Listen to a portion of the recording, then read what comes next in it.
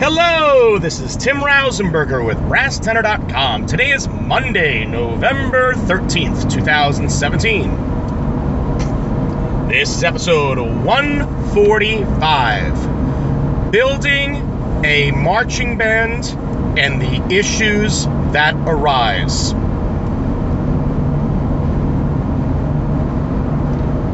I'd like to start by giving you a little bit of my background so you can understand a little better what I have personally gone through as a marching band director over the years. Presently, I'm not working with any marching bands, but I've worked with many over the years. Going all the way back to my very first year of teaching in 1997. I was a volunteer assistant band director in a district.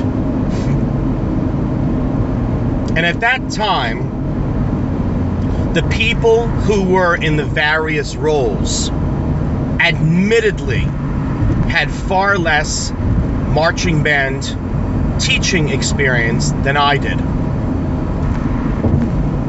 We had a marching band director. We had a color guard director and a percussion instructor. And in those initial years, I served in many capacities. By my third year, I had been promoted where I had a paid position and eventually became the director of the marching band. During my time, I filled pretty much every role there was to fill in any given marching band. Between being the director, knowing the role as an assistant director,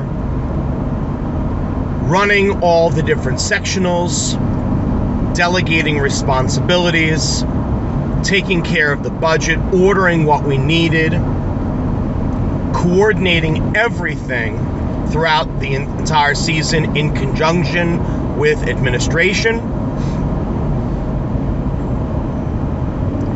And one other factor, money. See, like everything else in the world, money is critical in certain areas, and marching band is absolutely one of them. And I knew I was in the right situation because the money was there. Well, sort of.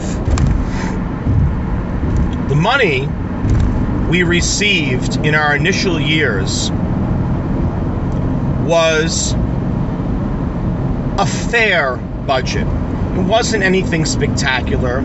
It was decent.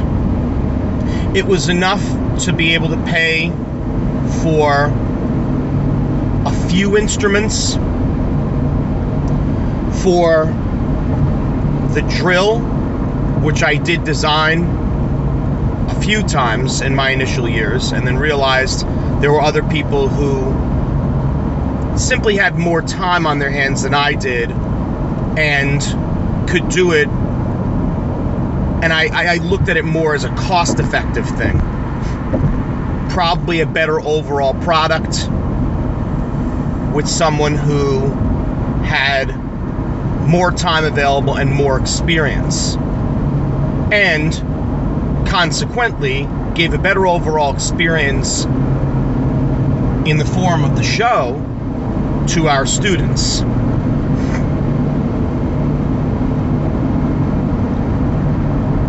Now, the money part was deceptive because I think a lot of people in the public viewed it as, wow, we have this new marching band, and it's starting to grow.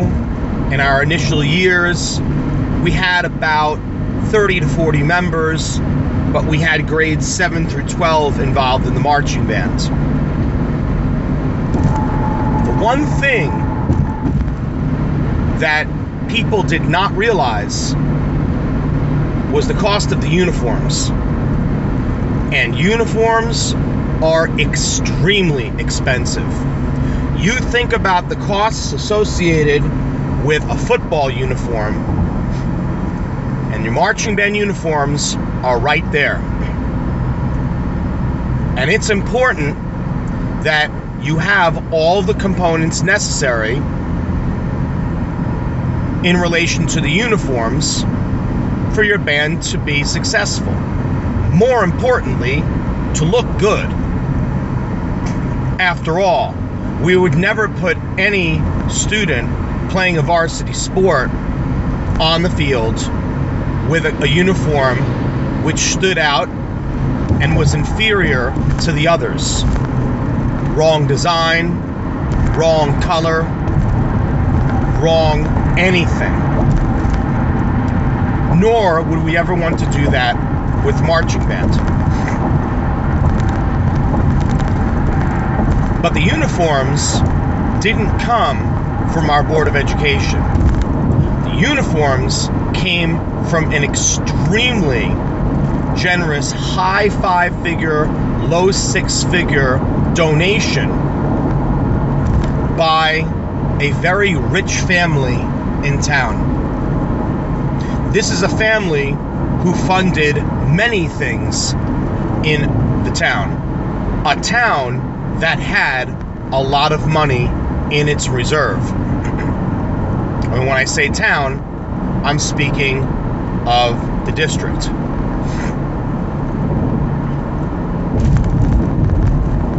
I would be unfair in saying that money was not available, but it wasn't overly abundant. And I'm not talking about being to the point of being reckless, where we're buying alto clarinets to put onto the field, or we find the need to get extremely obscure instruments. But for most of my time, I would say at least a good 8 years, the first 8 to 10 years that I was there, our budget was extremely limited when it came to instruments. And if you're going to run a marching band, you need instruments. You need instruments. You need working instruments. You need quality instruments, and not junk that you're going to find floating around on the internet from countries that do not know how to properly make instruments that hold up. Made from horrific materials, particularly the types of materials you need for instruments to hold up in all types of weather. After all, no marching band season, at least in the Northeast, is going to be complete without some cold, plenty of rain, and occasionally the snowflake or two.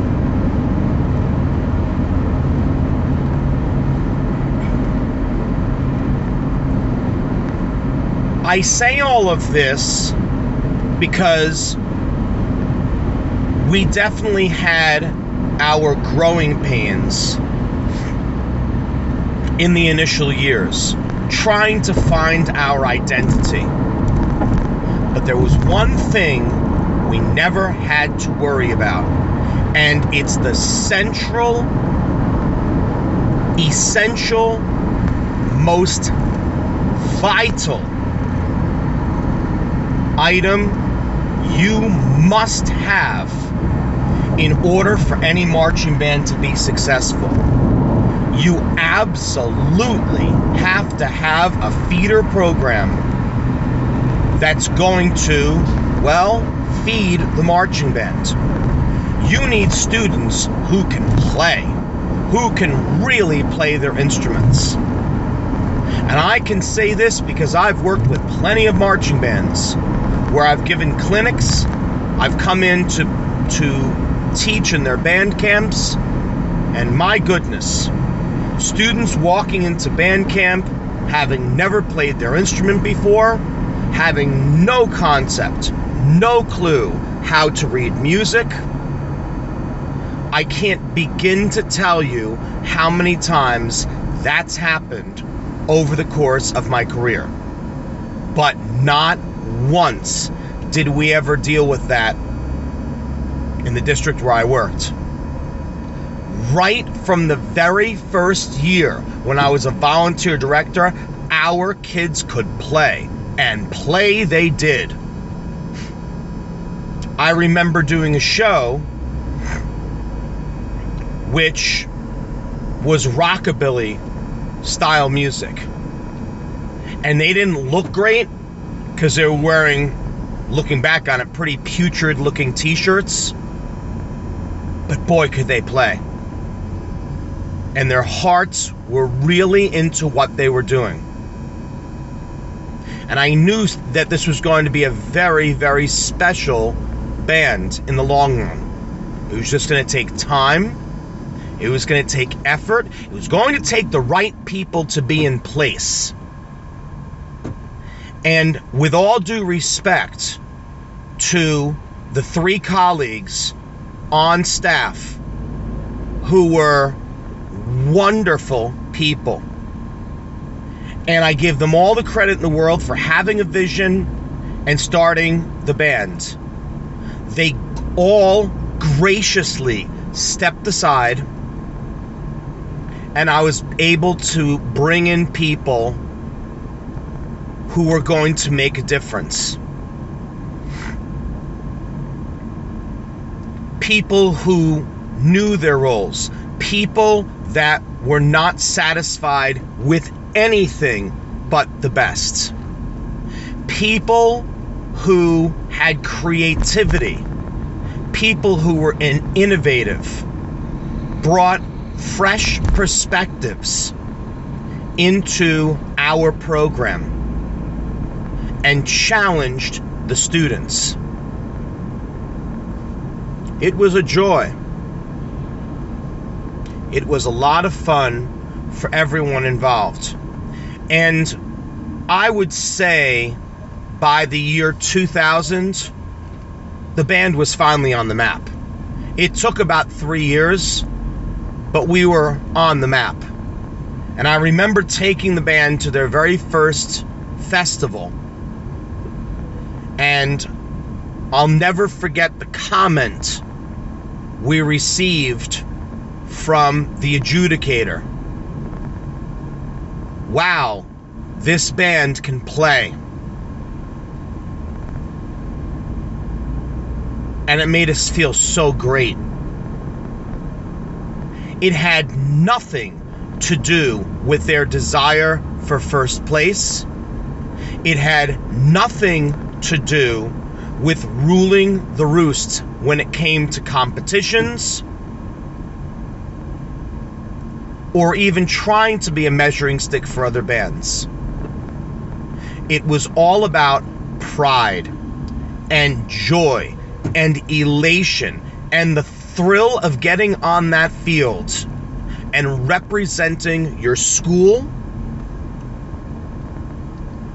and being able to have a voice, because students who are in marching band are a very special breed. Introverted students who become extroverted. Students who probably had no opportunity to ever become a leader in any other atmosphere, rising to the role of drum major, your conductor of the band. We, as marching band directors, see these wonderful things every day. And here's what's ironic. People, and I can't even just say it's one group. I think it's boards of education, administration, communities and people at large view marching band as just being this musical thing. It's not. And if you want to do it right, you have to do all the things I just mentioned. Because quite honestly, it's not a small parallel.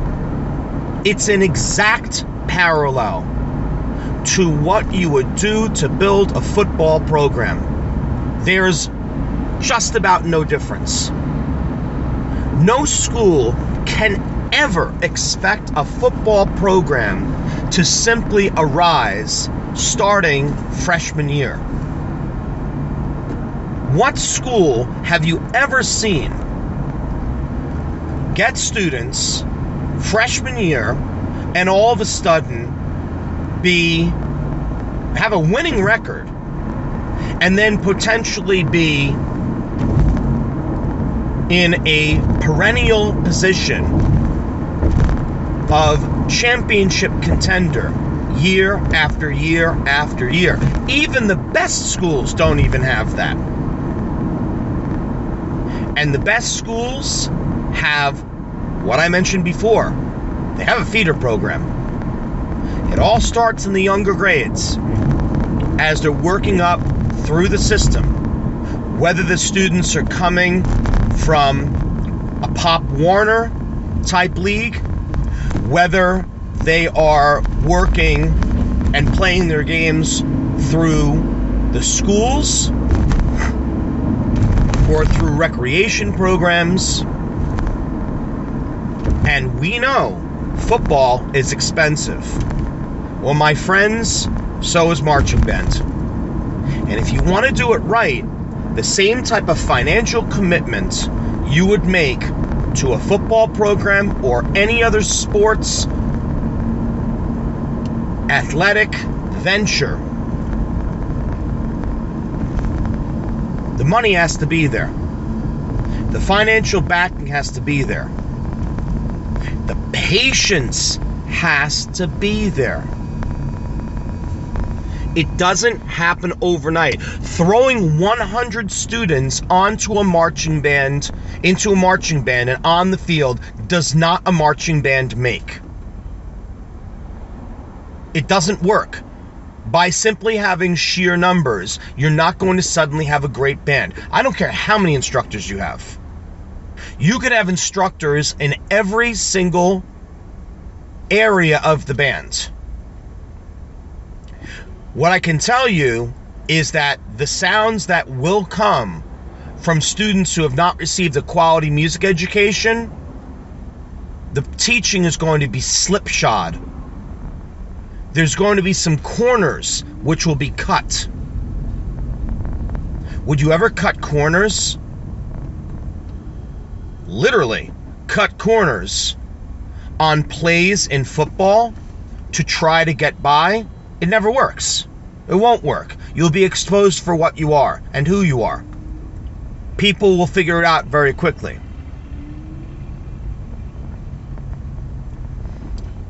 Marching band physically is every bit as demanding as any sport there is.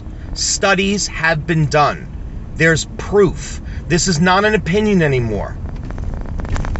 They've actually attached the appropriate equipment to students as they were marching in practice and during shows to monitor their heart rate and every other vital. And they found that it's every bit as demanding on the body as any sport, including football. You can scoff at the notion as much as you want. It's there now. And I've even heard of schools who have exempted students from their physical education activities, and rightfully so, during the marching band season.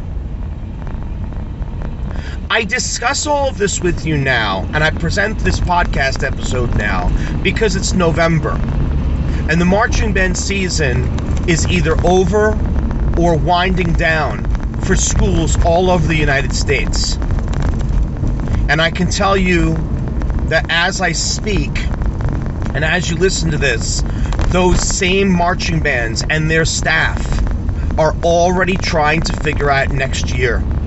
They're looking at the incoming class. They're realizing what they lost, or what they're going to be losing, with the graduating seniors.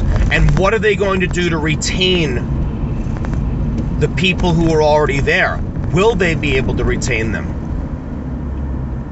Because the time commitment to become a successful marching band is high, and it's demanding. And again, if the right variables are not in place in terms of the equipment and in terms of proper staffing, you are set up to fail. But like I said, no marching band will ever be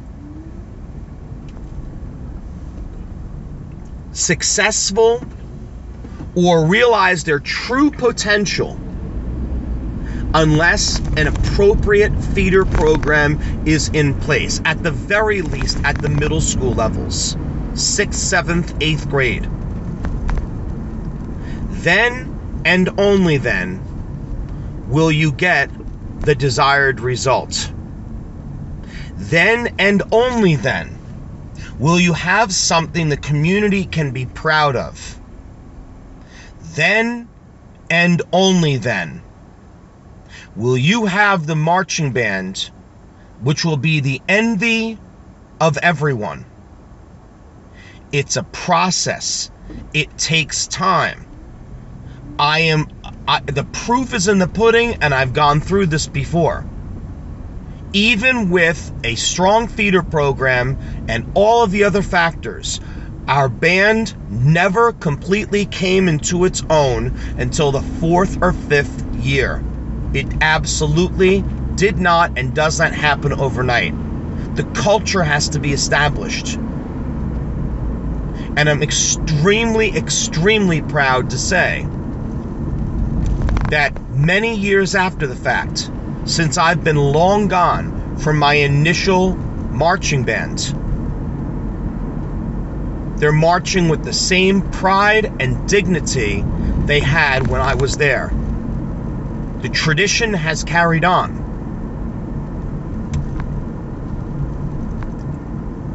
And again, support is everything. So when you're thinking about building a marching band and you want to avoid the issues, look no further than what you would do to create and build a football team and a football program. The answer lies within that activity.